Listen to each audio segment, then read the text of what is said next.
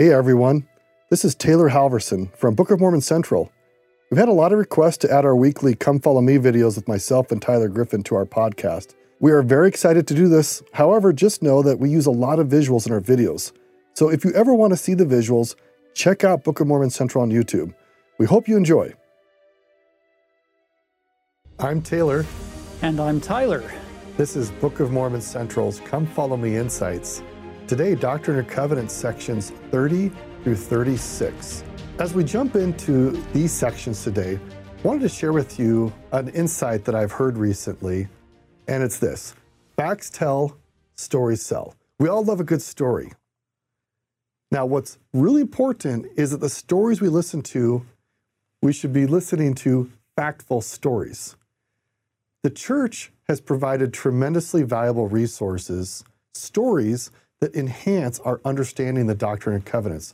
So if you have access to the Gospel Library app that the church has put out, they have a whole group of very capable, faithful, dedicated scholars and others who have produced these resources. And if you look in the Gospel Library app, you'll find things like there's a whole set of resources. The First Visions accounts, the Saints volumes. You can get more information about the background on Joseph Smith's Revelations, a great book called Revelations in Context. We'll be using some of the resources today from that particular book. Also, there's church history topics, church history videos, women in church history, lots of great resources. So as you dig into the scriptures, also avail yourself of what the church has put together to provide kind of the background story for what's going on with these revelations. And as you dig in, you ask yourself, what do I learn from the lives of these real people who are like me? They also wanted to follow God. They wanted to be in his kingdom. What can I learn from their choices, their actions? And we'll see today a whole variety of individuals who early on in the church wanted direction from God about their role in the church. Now, I just say on a personal note, I recently started a new job. And there's a bit of anxiety because it's a job I had never done before, and I want to do well. But the stakes for failure are not quite the same in terms of, like, say, launching the restoration. So when I think about these early saints who are joining the church and go to Joseph Smith and say, find out from God what he wants me to do, what work he wants me to do in the kingdom, I think about myself. I have colleagues who are very seasoned, who have been at the job for a while, and I can talk to them and say, what are things that I could do where I could perform well at my work? And they can provide me guidance. And where I make mistakes, well, unlikely no one's going to lose their testimony or leave the church or die. Whereas in the early restoration, these saints were very anxious to get it right. They wanted to make sure they knew exactly what God wanted of them. And even in our own lives, we might say to ourselves, what does God specifically want of me? So there's two things that we encourage you to think about.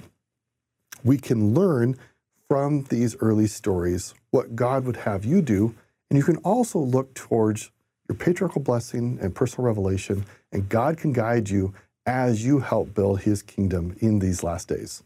Okay, let's dive in. We've got, as Taylor mentioned, we're going to be covering from section 30 all the way to section 36. That's 7 sections, and all of them are devoted to individual people, or parts of them are devoted to individual people, and every one of those people have stories and have real life events occurring. In section 30, you get the 3 Whitmer brothers, starting with David, then to Peter Jr., and then to John. Now, keep in mind that in the 1833 Book of Commandments, these 3 separate revelations were given their own section, and then in the 1835 edition, they're put all together into the same section as they appear for us in our current edition in section 30 together. So this Whitmer family is very, very key to the unfolding restoration as it's coming forth. And keep in mind, their oldest sister, Catherine, she's the one who marries Hiram Page. And remember, if you look at the date on section 30, this is given in September, following that 3-day conference at their home. And it was right before this when we had that whole situation with the seer stone and Hiram Page receiving revelations from a different source, and Oliver Cowdery being asked to go and correct him. There's a lot of complex human relationships in this as the church is growing, their family is growing, and they're all trying to figure out what to do. And it's pretty amazing to watch God work with these people. Look at verse 1. Behold, I say unto you, David, that you have feared man and have not relied on me for strength as you ought. Keep in mind, David Whitmer is one of your 3 witnesses of the Book of Mormon. You know somewhat of his spiritual experiences that he's been able to have. And here's God reminding him, don't fear man. Look at verse 2. But your mind has been on the things of the earth more than on the things of me, your maker, and the ministry whereunto you have been called. You've not given heed unto my spirit, and to those who were set over you, but have been persuaded by those whom I have not commanded. We don't know for sure if he's referring to Hiram Page here in verse 2, but at least it's a strong possibility that that's part of the issue going on here. And keep in mind, the Whitmers are farmers. And so it could be that the Lord is referring to your mind has been on the earth, on farming, more than on this mission that I've called you to. Do any of you find it interesting that Jesus, when he's on the earth, he's calling fishermen and a tax collector and other people from these common trades of and these pursuits to provide for their families, he's calling them from those things to a much higher calling.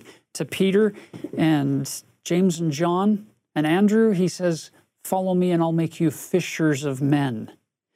You'll notice he's not using any of those kinds of analogies in the Doctrine and Covenants. These are farmers. So what analogy does he keep using with them? Farm analogies. The field is white, ready to harvest. Thrust in your sickle. You're going to carry many sheaves on your back. I'm going to give you a huge harvest. You're going to be carrying it in. It's not nets filled with fish. I love this for one reason, because God meets you where you are. He speaks to you according to your language, according to your understanding, to then get you to engage in things above whatever the earthly pursuits are in order to build his kingdom. I like that. Now, we then go to verse 4, where he tells David what to do. Your home shall be at your father's house until I give unto you further commandments. Because keep in mind, we're going to be moving this whole body of saints from New York to Kirtland in 1831, in a few months. And so he doesn't want David going out somewhere else. Just stay here at your dad's home, and more directions are going to come. And keep in mind, the church, according to the Whitmers, in September of 1830, we're talking a little less than 70 members. This is not a big organization 6 months into its existence. And so you have to read this revelation in context of, it doesn't look very big. The work hasn't been this astronomical success story. It's quite slow. Kind of like farming, where you plant a whole bunch of seeds and you have to work and labor and toil and pray and plead for the weather to be just right, and then you have to work really hard to get the harvest to come in. I love watching this unfold with this group of people. Now you go to the second brother here in verse 5. Behold, I say unto you, Peter, that you shall take your journey with your brother Oliver. For the time has come that it is expedient in me that you shall open your mouth to declare my gospel. Therefore fear not, and give heed unto the words and the advice of your brother, which he shall give unto you. That second elder of the church, being Oliver Cowdery, is going to preside over that mission that they're getting called to. And we'll talk more about that in a few moments. in preparation for that mission, look what he's told in verse 6. And be you afflicted in all his afflictions, ever lifting up your heart unto me in prayer and faith, for his and your deliverance. Brothers and sisters, they are going to need that. The mission that they're about to go on, to head west of the Mississippi, to teach among the Native Americans, it is going to be a very difficult journey, and we'll talk more about that later. He's going to need verse 6. Look at verse 9, the third brother mentioned here. Behold, I say unto you, my servant John, thou shalt commence from this time forth to proclaim my gospel as with the voice of a trump. And he tells him to go wherever you can be heard until I command you to go from hence. Go and preach the gospel, beginning with the home of Philip Burrows. That's where he goes. And he has some really good experiences and good success there at Philip Burrows' house. And many people are going to join the church. And then he says, verse 11, your whole labor shall be in Zion, with all your soul from henceforth. Yea, you shall ever open your mouth in my cause, not fearing what man can do, for I am with you. Amen. Have you noticed how many times in the Doctrine and Covenants the Lord uses phrases like that? Lo, I am with you, or for I am with you always. Our God is not a go and good luck kind of a deity. Our God is a come, work with me, come, labor with me, walk with me, help me build up my kingdom, assist me in doing my work. That's really important for any of you who have a church calling, or if you ever serve a mission. It's not the Savior saying to you, go into this calling or go into that mission or go into this pursuit of life and good luck. It's Him inviting you to come with Him as you do these things. And it's beautiful. Now we shift over in section 31 to Thomas B. Marsh. This is a very, very important person in church history. Thomas B. Marsh is going to end up being the first president of the Quorum of the 12 Apostles. Now, when the original quorum is established in 1835, they established their seniority based on seniority. Who's the oldest? Who was born first? And Thomas B. Marsh was born in 1799, and he's the oldest. He's about 6 years older than Joseph. And then David W. Patton next, and on down the line with that original quorum. So this is an interesting character in church history for a variety of reasons. One being something we need to be careful of is that it's easy to define people by their worst experience of life or by something they did that was terrible and ignore everything else in their life that was good. We'll do this with scripture characters. Sometimes somebody like Thomas. What does everybody remember Thomas as? Doubting Thomas, because of one statement he made. But they don't see the other statements, other things where on another occasion he says, let us all go to Jerusalem with him so we can lay down our life with him. Let's all go and give up our life for the cause of Christ. Or Zeezrom in the Book of Mormon. We love talking about the 6 aunties of silver and the experience of him being this deceptive lawyer in those chapters, and rather than giving him the benefit of the doubt of all the amazing things he did for the rest of his life. And I know that we don't all do that, but we have to be careful with Thomas B. Marsh because of the experience that's going to happen in Missouri a few years down the road involving his wife and a pint of cream. And we'll talk about that story in context when we get to section 112. But for now, let's talk about the beginning, this incredible journey of faith that Thomas B. Marsh makes. Let's take a look at section 31, the first couple of verses. And though we're talking specifically about Thomas Marsh, you also can apply this to yourself, and you can insert your name where you see the name Thomas. So we have this, Thomas, my son, and you can insert your name and have God say to you, my son or my daughter, blessed are you because of your faith in my work. Wherever you are, know that God will bless you because of your righteous desires, just as Thomas Marsh. Further, verse 2, behold, Thomas, you have had many afflictions because of your family. I'm sure my kids would love this verse because I'm sure they could make some claim that they've had afflictions because of me. But it's very interesting with Thomas Marsh. At a young age, he kind of ran away from home at age 14 and had to make his way in the world. Here he is about 15 years later after running away from home. He's about 30 years old, and he has a small, young family.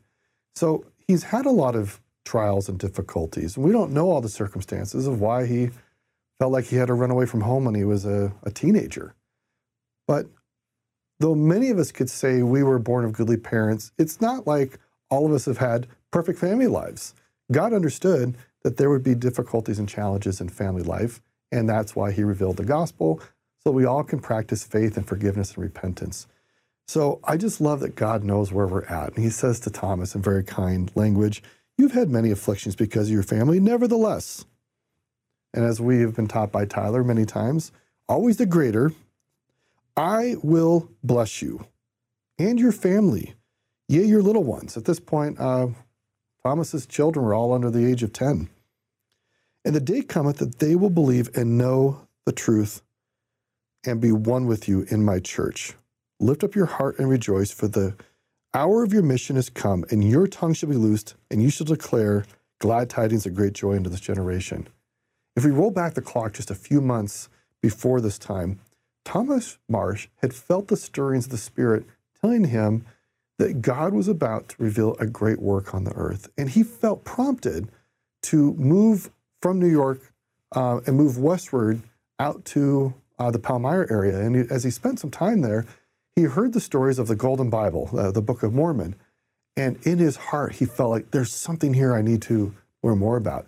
And he found Martin Harris in E.B. Grandin's printing shop, and there for the first time encountered the Book of Mormon. And his spirit was thrilled to discover the truth. He knew that he had found what God had prompted him to seek, which was the restored gospel of Jesus Christ. And at this point, Thomas rushes back to his family and tells them what he's found and says, we need to gather. And if you look at Thomas's life, he actually spends a lot of time moving from location to location for the purpose of building the kingdom of God. And I have to tell you, I've moved a lot of times in my life, and recently I was telling my wife, I'd be really happy never have to move again. It's quite a disruption. We become creatures of habit. And I just feel gratitude to people like Thomas Marsh and many other early saints who uprooted their lives on numerous occasions in order to build the kingdom of God and to build the communities that God had told them to go serve in. So again, wherever you're at in your life, just know that even though you've had afflictions, God will bless you, and he can turn those afflictions into strengths and joy and memories of beauty and goodness and love from God. Look at verse 4 and 5.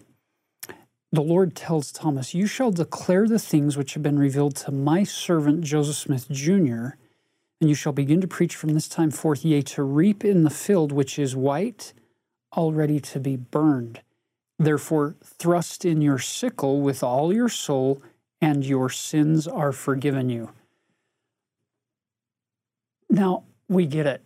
Most of us today in the 21st century aren't farmers where we're trying to live off of the land like most of these people are.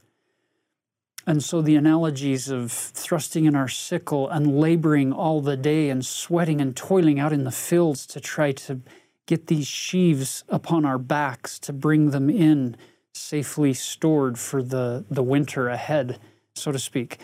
I understand that this analogy is a bit foreign to most people today.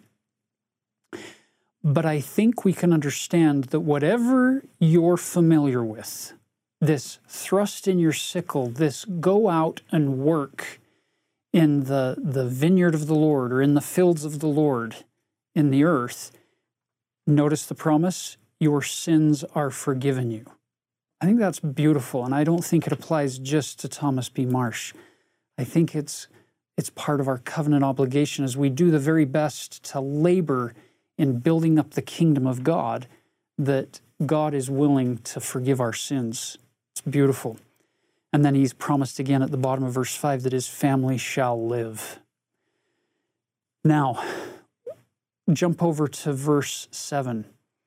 Yea, I will open the hearts of the people, and they will receive you, and I will establish a church by your hand. Keep in mind, he's going to be the president of the quorum.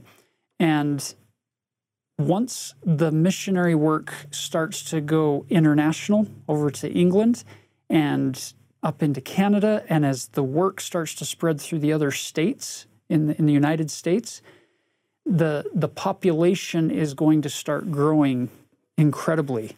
And he's given that promise. Hearts are going to be opened, and his church is going to be established by your hand. You shall strengthen them and prepare them against the time when they shall be gathered. And then verse 9, be patient in afflictions. Revile not against those that revile. Govern your house in meekness and be steadfast. Fascinating if you look closely at verse 9. Be patient in afflictions. Why didn't the Lord instead say, be joyful, because I'm going to remove all afflictions from your life. Your life's going to be easy, Thomas. He didn't say that. He didn't promise that things were going to just work out smoothly. He gave him counsel to be patient when things don't work out smoothly, because they won't all the time. And then the idea that he needs to govern his house in meekness is going to be counsel that would be really, really relevant a few years down the road in Missouri, when his wife and a neighbor's wife were going to have the pint of cream incident that we'll talk about when we get to section 112. Now, if you turn over to section 32, this is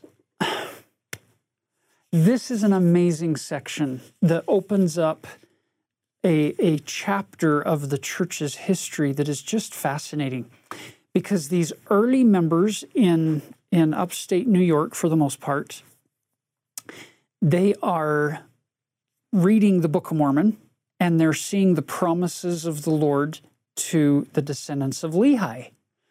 And they look at Native Americans all over, and they see them all as Lamanites. These are the Lamanites, and we've got to go and preach the gospel to them and give them their book.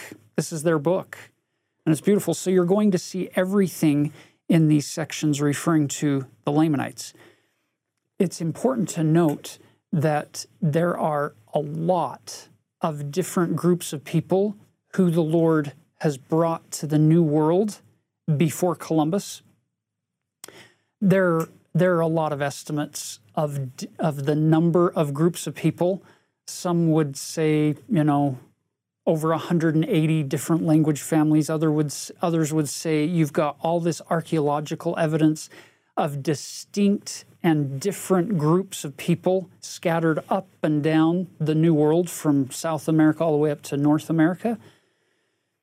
The amazing thing about the Book of Mormon is we're told in Alma 63 that thousands, if not tens of thousands, of Nephites are going to migrate out of the land of Zarahemla and out of the land southward into the land northward, and they're going to scatter upon the face of the land once they get there. And then in Helaman chapter 3, you're going to get major migrations that involve not just Nephites, but Lamanites as well in Helaman chapter 3. And they go exceedingly far northward, and they spread forth on the land. And you're going to get this intermarrying. So I love the fact that God is referring to these people as Lamanites, the seed of Lehi and Ishmael, and the Mulekites can be scattered among all the people over the course of those, subsequent 15, 16, 1700 years between the end of the Book of Mormon and these events here.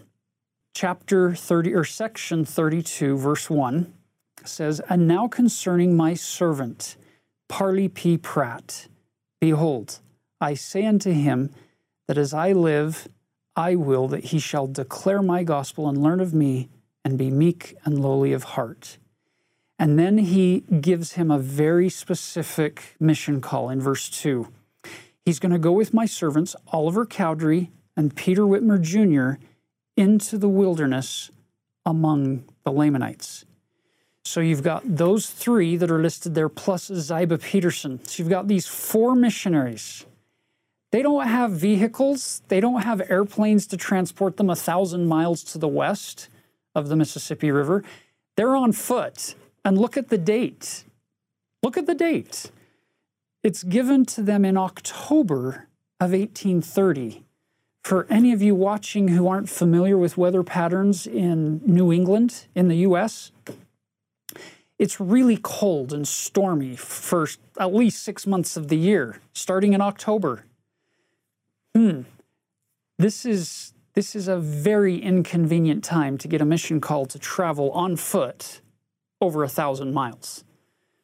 But you'll notice God doesn't always wait until it's the most convenient or the most logical as far as we're concerned to give us a command to go and do things. Because part of life is a trial of faith and to see if we'll follow him in all things. And in this case, the command comes, go on this journey to the Lamanites.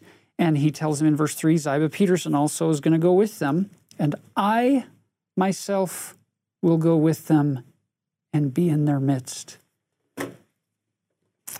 We always talk about this mission of 4 missionaries. I love the fact that Jesus says, no, you're wrong. If I've called you, I'm going to go with you. I'm going to be with you. It's 5 people going on this journey. Whether you're going into a mission yourself, or whether you're going into a new career that the Lord's inspired you to go and pursue, whether you're going into a new marriage, you're not going with just the people that you can physically see around you. It's him going with you on these journeys. I love those words, and I've got them marked. In fact, we've said this before, but you could mark that phrase in verse 3, and I myself will go with them and be in their midst. And if I were you, I would mark it and then mark it again, because as we said before, it's remarkable. And I am their advocate with the Father, and nothing shall prevail against them. Brothers and sisters, this mission is not going to be easy. There's going to be a lot of snow. They're walking through snow most of those 1,000 miles, and storms and hunger. They're without person scrip. And these aren't well-established, byways and highways with inns and interstates. They don't exist. We're coming out into the frontier of this young, relatively young nation. And ironically, it was in 1830, this very year, when the President of the United States, Andrew Jackson, had passed this decree to remove all the Native Americans out of the U.S. and push them to the west of the Mississippi River. And so there are all these migrations heading to the west with all of these tribes being displaced. And so now you get these 4 missionaries plus the Lord saying, we're going to go teach them. We're going to go where they are and teach them. These are the words of Parley P. Pratt recounting that experience, tracking through Ohio, Indiana, Illinois, across Missouri, for 300 miles through vast prairies and through trackless wilds of snow, no beaten road, houses few and far between, and the bleak northwest wind always blowing in our faces with a keenness which would almost take the skin off the face. After much fatigue and some suffering, we all arrived in Independence in the county of Jackson, on the extreme western frontiers of Missouri and of the United States. So at this time, the border of the United States was the Mississippi River, Everything east was mostly United States. Everything west was now Indian territory. And what happens after this massive long journey? Tyler, they get there and they preach for a little bit. And William Clark, the famed Lewis and Clark, who actually trailblazed all the way to Oregon, William Clark now in 1830 has been put in charge of Indian affairs for the United States government. And when he finds out there's a couple of Mormon missionaries, what does he do?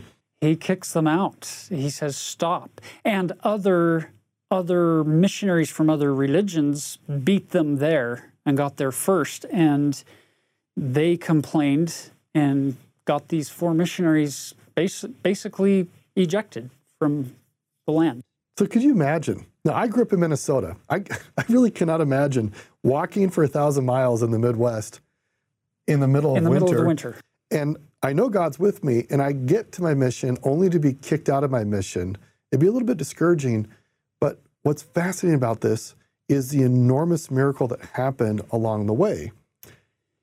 That, to me, is the most important part of Section 32, and this whole mission is that. You see, here's what happens often. We find ourselves at point A, and we get a directive or a commandment or a revelation or a vision or something that tells us you need to get to point Z. Now, for them, it's go from New York out to the Mississippi River and teach the Native Americans. This journey of over 1,000 miles is going to take them through all kinds of experiences to get here, only to be completely rejected. It seems like their mission is an absolute failure. It seems that everything they set out to do didn't happen. Now, sometimes a student will begin a semester and put all of their emphasis and all of their effort into a final exam, but they won't work along the way. They'll just wait for the end to then cram like crazy during those few days or hours before taking the test in hopes that they can get a good grade. Brothers and sisters, there's this wonderful idea that if we're not careful, you and I will focus so much on life's final exam that if we're not careful, we'll end up failing the daily quizzes and the daily assignments that the Lord gives us as learning opportunities where we can practice and make mistakes and learn from it and move on and forward. And then, and only then, does the final exam make sense, because we understand the material, because we've been focused on the daily quizzes of life. So some of you watching may have had the thought cross your mind, you know, if only my life were easier, then I could be happier. If only I didn't have to take care of this individual with a disability of one form or another in my family or in my life, then I would be able to serve people and build the kingdom. If only I didn't have this physical or mental or emotional struggle that I have to deal with, then I could be a sharp instrument in the hands of the Lord and do amazing work. Again, putting the focus on the end goal rather than realizing, wait a minute, those people that are surrounding me with all of their needs, with all of their struggles and with all of my struggles, none of them are in the way. They are part of the way that God has mapped out for me. They're part of my curriculum along the covenant path to become more like God. They're not distractions. So watch what happens. These 4 elders, they leave New York and they start working their way west. But along the way, we stop for a short time in Kirtland, Ohio. Parley P. Pratt is from this area. He left a fairly prosperous farm to go and seek the truth, felt driven by the Spirit to do it. And he comes to Kirtland and visits an old friend, Sidney Rigdon. And he teaches Sidney about the Book of Mormon. And Sidney believes. And you get other people in the Kirtland area who listen to the testimony and believe. And Edward Partridge and others, they're going to go east after these 4 missionaries leave.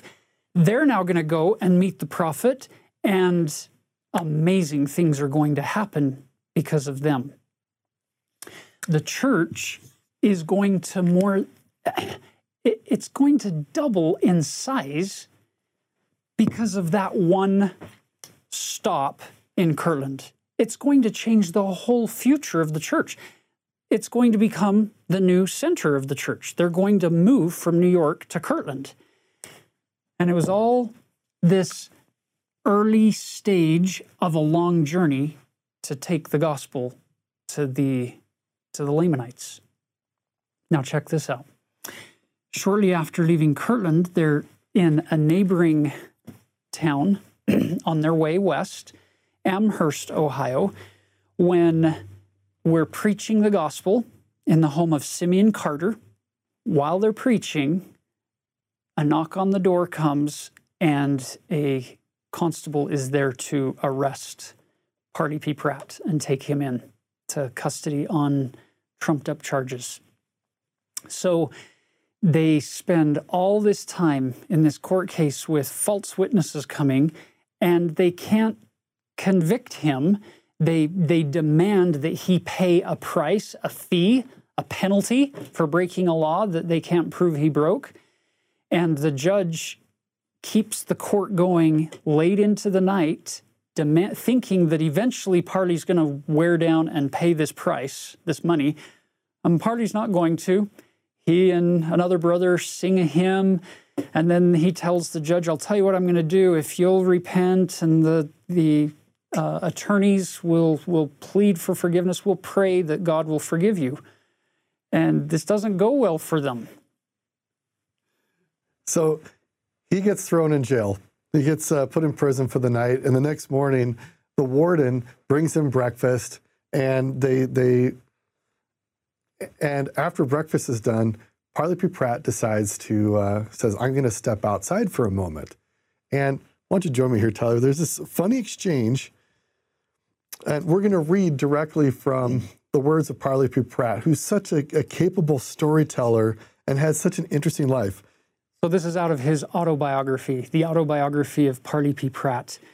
He says he was in the inn, and he went outside. In the meantime, my fellow travelers came past on their journey and called to see me.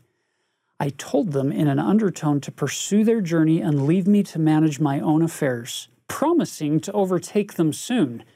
You can imagine them walking away going, how? Okay, off they go. They did so. After sitting a while by the fire in charge of the officer, I requested to step out. I walked out into the public square accompanied by him. Said I, Mr. Peabody, are you good at a race? No, but my big bulldog is, and he has been trained to assist me in my office these several years. He will take any man down at my bidding. Well, Mr. Peabody, you compelled me to go a mile. I have gone with you 2 miles. You have given me an opportunity to preach, sing, and have also entertained me with lodging and breakfast. I must now go on my journey. If you're good at a race, you can accompany me. I thank you for all of your kindness. Good day, sir. He then says, I started on my journey, while he stood amazed and not able to step 1 foot before the other.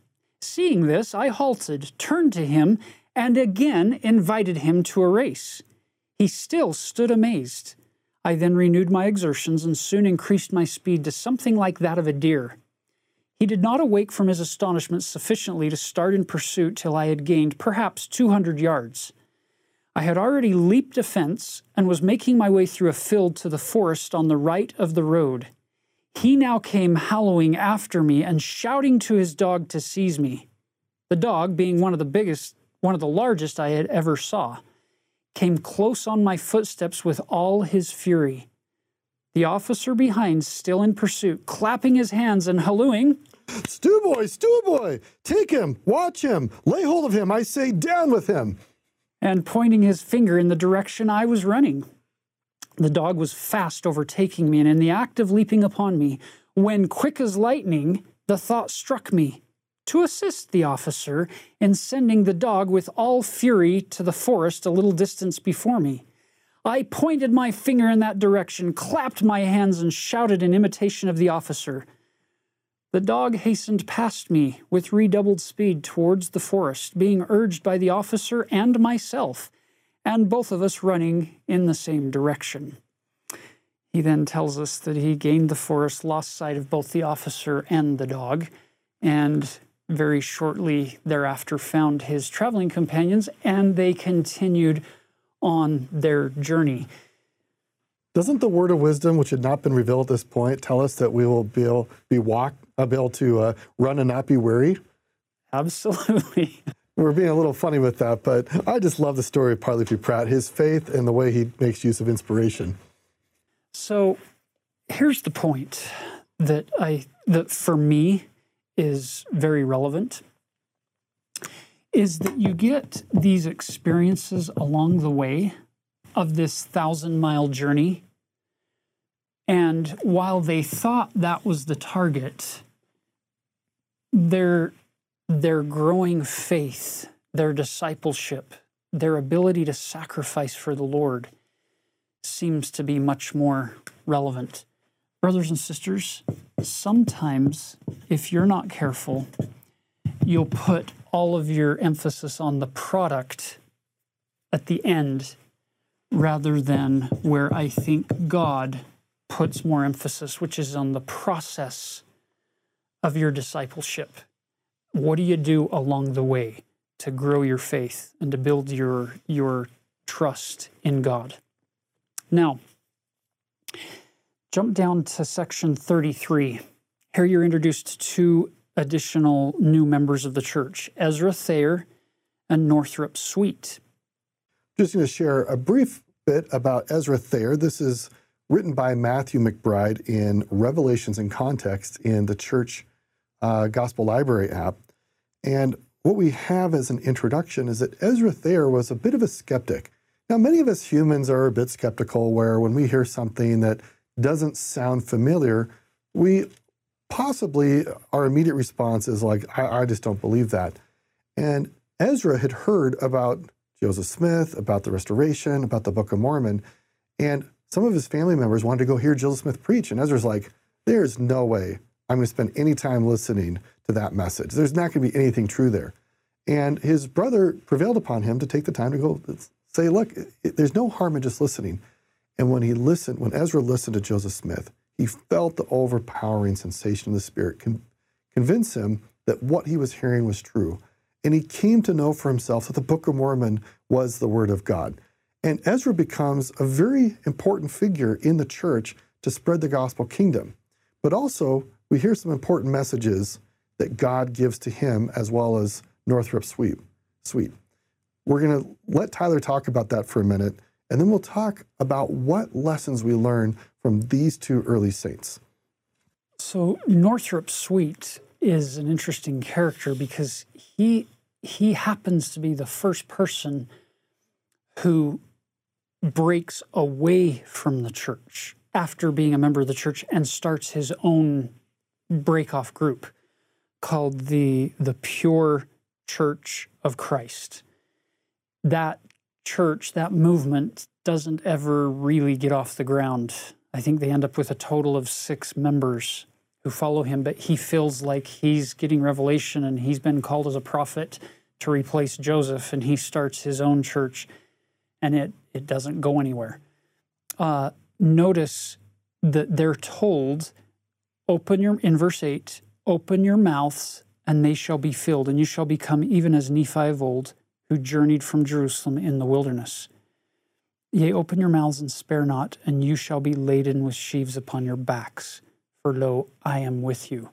Yea, open your mouths, and they shall be filled. Have you noticed that? 3 times in a row. Open your mouth, open your mouth, open your mouth, and I'll fill the mouth with my words. What are you going to say? Repent, repent, and prepare the way of the Lord. Make his path straight, for the kingdom of heaven is at hand. Yea, repent, and be baptized, every one of you, for remission of your sins. Yea, be baptized even by water, and then cometh the baptism of fire and of the Holy Ghost. Are you noticing what the words are that God's going to put in their mouth?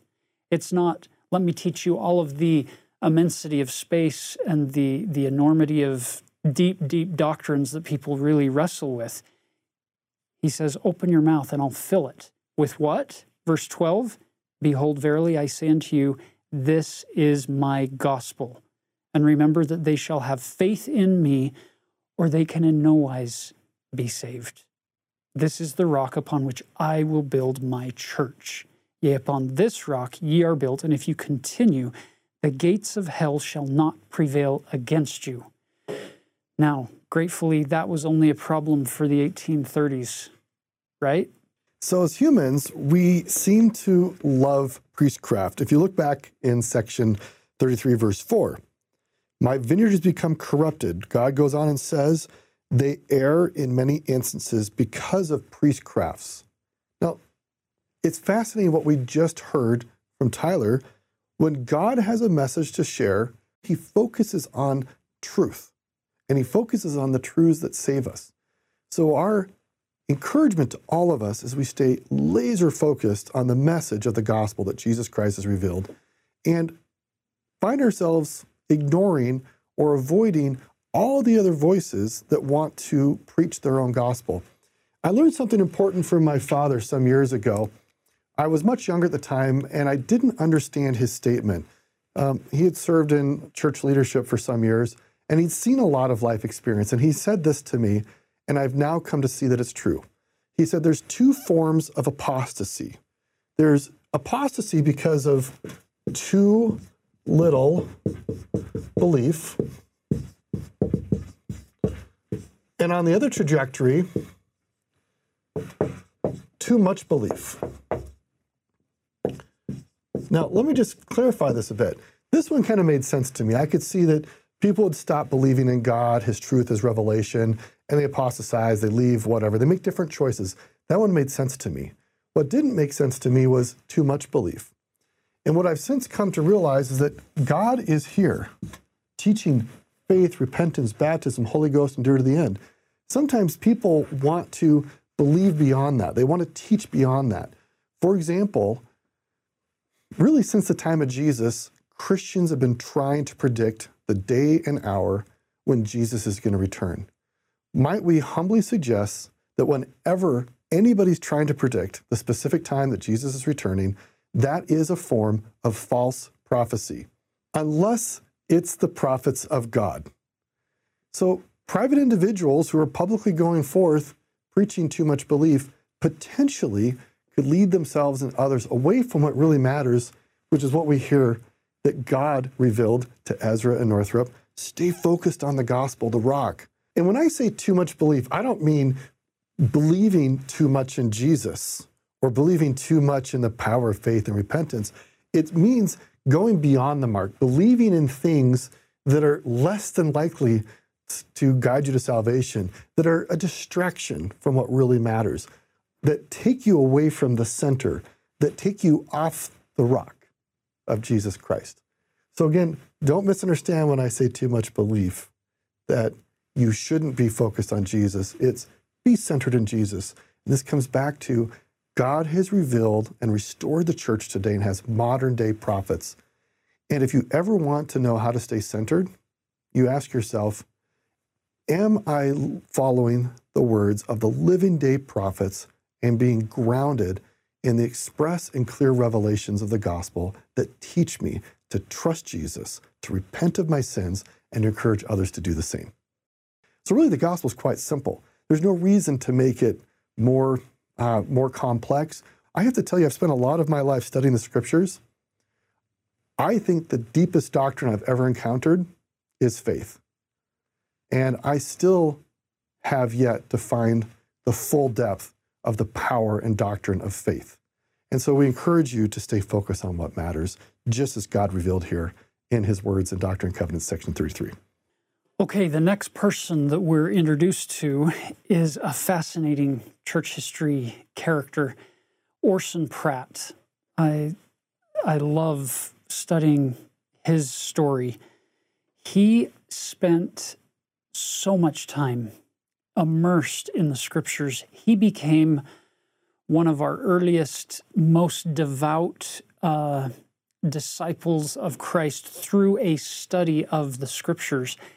He knew the Book of Mormon inside and out from his time period. In fact, it's Orson Pratt who is credited with creating the 1879 edition of the Book of Mormon.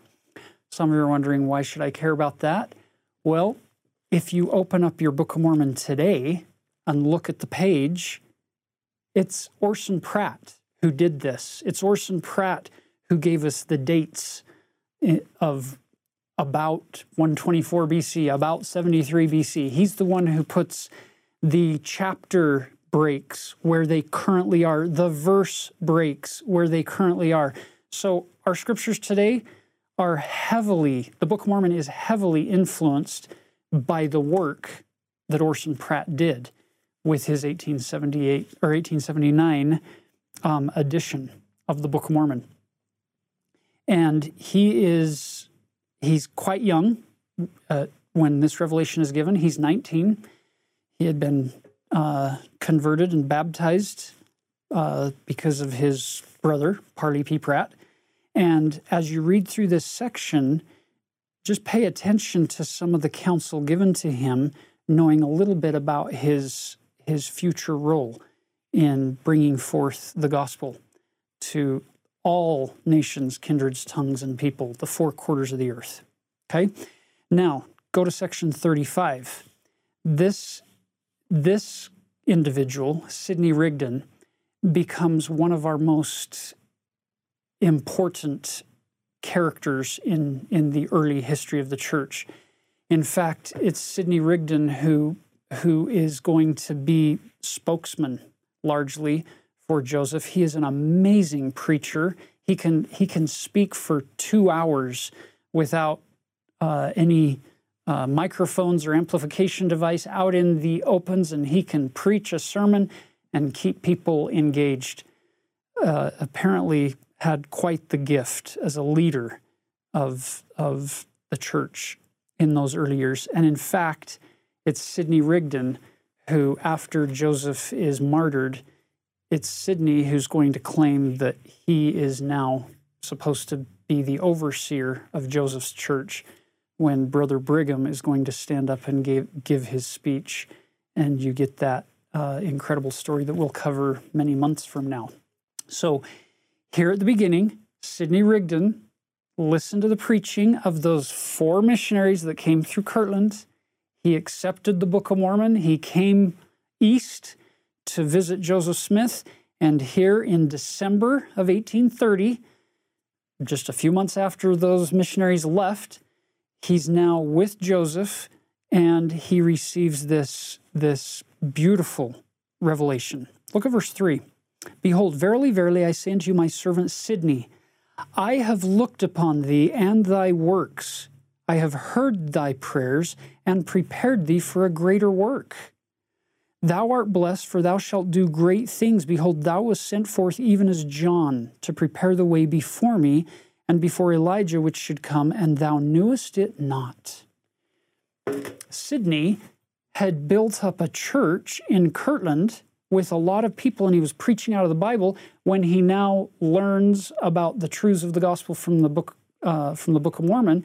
And many of the people in his group now join the church and become a new core for the Church of Jesus Christ as it's going to come to Kirtland and the Kirtland area. And he was a forerunner like John the Baptist or like Elijah, and God's telling him, you didn't know that I was doing all of that for you. All that success you were having wasn't for that particular organization. It was to prepare the way for what you're now going to do. I love that for you and me, because sometimes in our lives, we can be doing things and not have any idea that God is preparing us to use those very things that we're accomplishing to accomplish something very different that He has in store for us.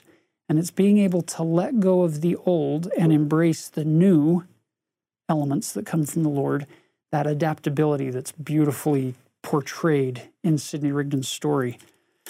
Look at verse 13. Wherefore, I call upon the weak things of the world, those who are unlearned and despised, to thresh the nations by the power of my Spirit. Now, just as a side note, in the 1981 edition of the Triple Combination, the word there is thrash the nations.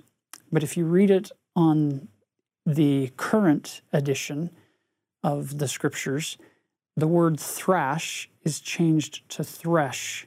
I like that, because you see, missionaries and apostles and prophets and church leaders aren't supposed to go out and thrash or beat up the world. We're back to the analogy of farming. To thresh the world is to gather Israel, to gather in the tribes safely into the house of Israel again. So it's a beautiful adjustment that was made that fits more what our missionaries and our leaders and parents do on a daily basis. Look at verse 15. And the poor and the meek shall have the gospel preached unto them, and they shall be looking forth for the time of my coming, for it is nigh at hand.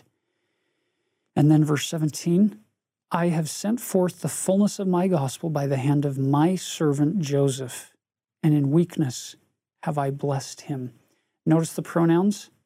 My servant Joseph. In weakness have I blessed him. That should give every one of us hope that as God calls us to certain things, it's God who will help us. What's the phrase that President Monson used to say all the time? Whom the Lord calls, the Lord qualifies. And that doesn't have to just apply to church callings, brothers and sisters. That can apply to being called to pass through anything in this life, whether it be a blessing or a trial or a tribulation or a struggle or a physical, mental, emotional setback or a loss. God will qualify those whom He calls to pass through certain things. Look at verse 27 to finish off his section. Fear not, little flock, the kingdom is yours until I come. Behold, I come quickly. Even so, amen. Once again, there's a sense of urgency. This isn't a sit back and relax. So we finished today with section 36, a revelation given through Joseph Smith to Edward Partridge. Edward's story is fascinating. He initially was kind of resistant to joining the church. Then he read the Book of Mormon, and he was convinced. He gets baptized. Edward is going to be very critically important with the group that moves west to Independence, Missouri.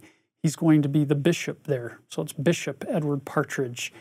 And in 1833, he's going to be in the middle of all of these struggles of the church being abused and the mob action in Missouri. He'll be tarred and feathered. He's facing some serious opposition in the future for his church membership.